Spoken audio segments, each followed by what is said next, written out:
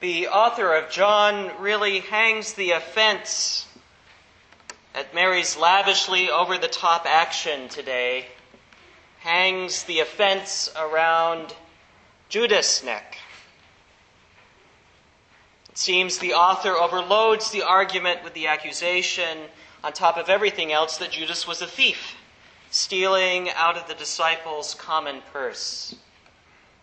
But part of me wants to say to the author of John, methinks thee dost protest too much.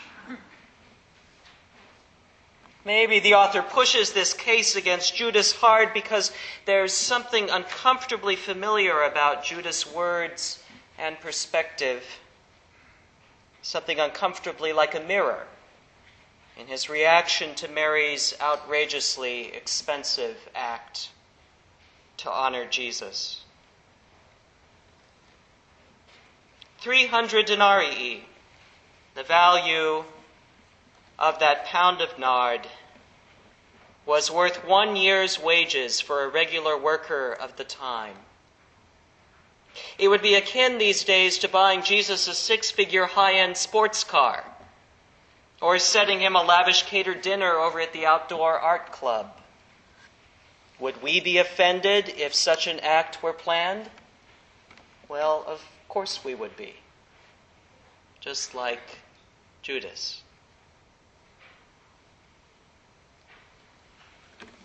Judas' words indeed reflect our own judgments about the way things should be in the world, and indeed the church, how we expect things ought to be, and with some good reason.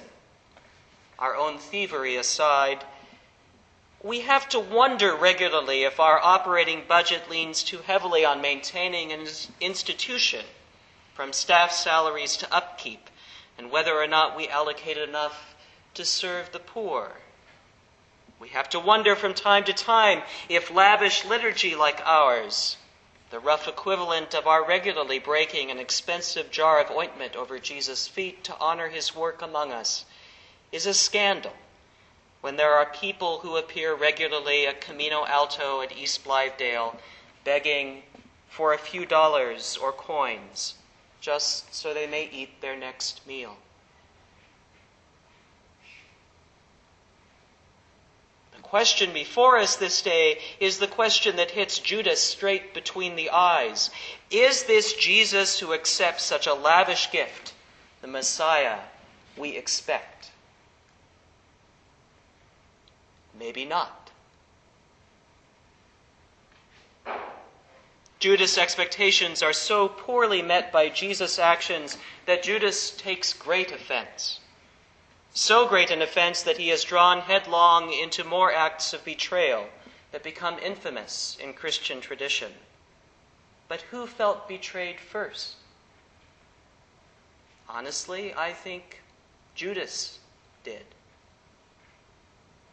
As we all do when our God in Christ fails to meet our expectations, when our prayers don't get answered the way we want them to, when Jesus fails to show up the way we think he ought, when our best and most loving plans wander into chaos or down dead-end alleys, when our expectations of even those we most dearly love are uprooted by the harsh realities of disappointment, failure, and betrayal. It reminds me of learning recently that one definition of expectation is planned resentment. Isn't it true? I carry that teaching around with me every day and quote it probably more often than necessary. But when disappointment and betrayal come knocking, which they do, this teaching is a touchstone that reminds me I am not in charge, and I most certainly am not God.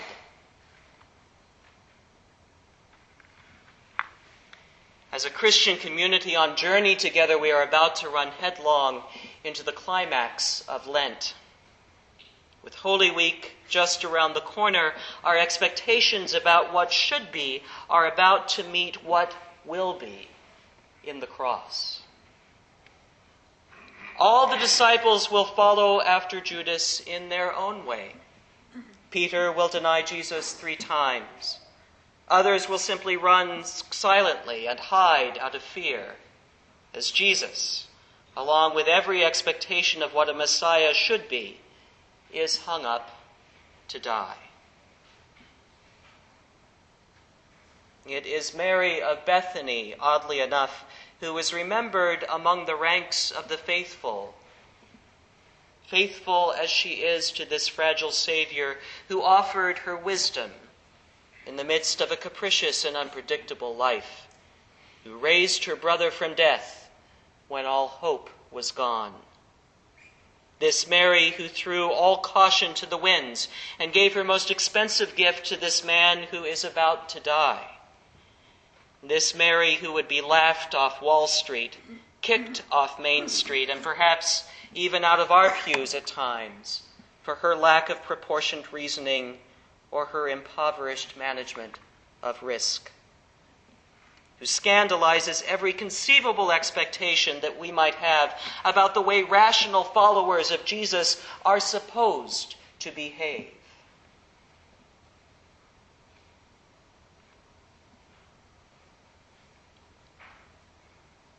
The poetry of the prophet Isaiah this morning talks about hyenas and ostriches. Rather odd combination, don't you think? Strange images, but images, it seems to me, of the deserts of our souls, where laughing cynicism can rule and we are tempted to stick our heads in the proverbial sand. For it is our mysterious and often inscrutable God who says, "I am about to do a new thing. Now it springs forth. Do you not perceive it?" And that new thing will defy every possible expectation that we have. Our lack of perception, our heads in the sand, as it were, is in part about our unmet expectations, about the unanticipated turns in the road of life that we don't like, of the unplanned contingencies of our fragile humanity when we want so much to be in control. Oddly enough, this is what Mary blesses with her scandalously lavish act in today's gospel. It is what we bless each Sunday as we gather to break open the fragrant vessels of our expensive hearts over the Lord's feet. As we honor his saving grace, though we can scarcely understand it except in hindsight, we can only understand God's grace by looking backwards over the experiences of our meandering, unpredictable lives.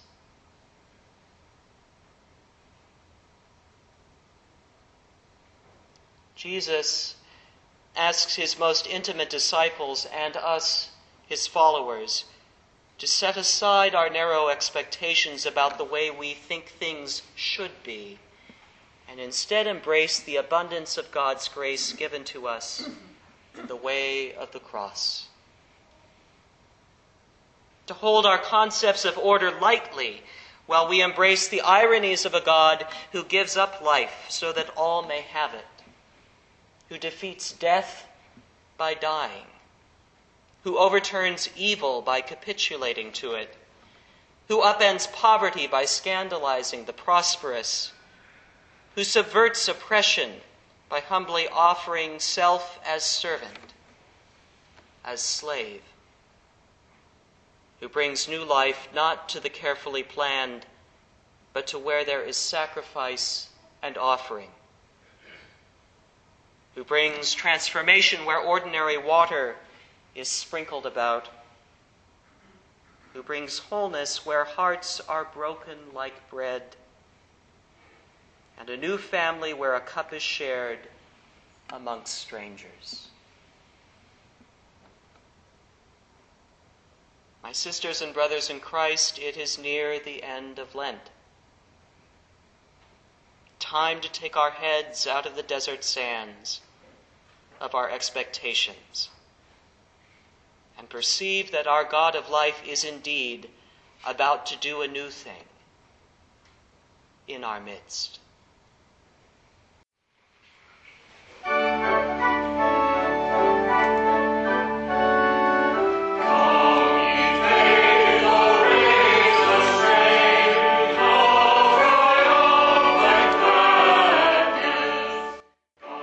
listening to this sermon podcast from the Episcopal Church of Our Savior, Mill Valley, California.